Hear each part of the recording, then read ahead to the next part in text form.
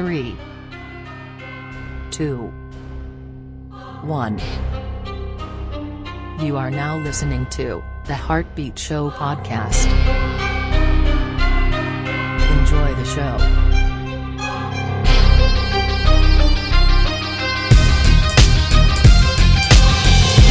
Hey everybody, Tim Hart, Van Dyke Mortgage Branch Manager here in Fort Myers. Hope all's well. I want to talk to you today about why you should use a local lender. If you're watching this and you're thinking about getting pre-approved for a mortgage, make sure you talk to your realtor, okay? Ask them, hey, what is the difference between a local lender and an out-of-state lender? And I can promise you, you're going to get some type of these answers that I'm going to give you, all right? They're going to give some form of it. But most of it has to do with two things, communication and availability. Those are two big points they're going to want to bring up. Because communication and availability, they kind of go hand in hand.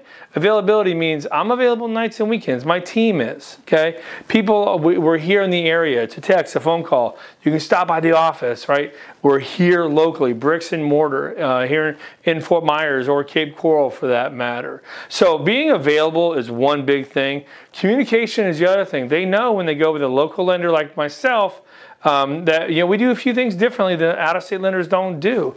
Email updates throughout the entire process. They get a weekly update from our processor. We call every Tuesday. We call it Tuesdays with Tim. A lot of the agents in town know that. Okay, communication and availability, big deal. The other thing is you getting your offer accepted. That's a big deal. If there's a seller and they have 5 pre-approvals all in front of them, all of them are the same price. 4 of the pre-approvals are out of state, and then there's one, Van Dyke Mortgage or whoever the local lender is, staring at them. They already know who that company is. They're already familiar with them. They know they're local. They're going to use local appraisers.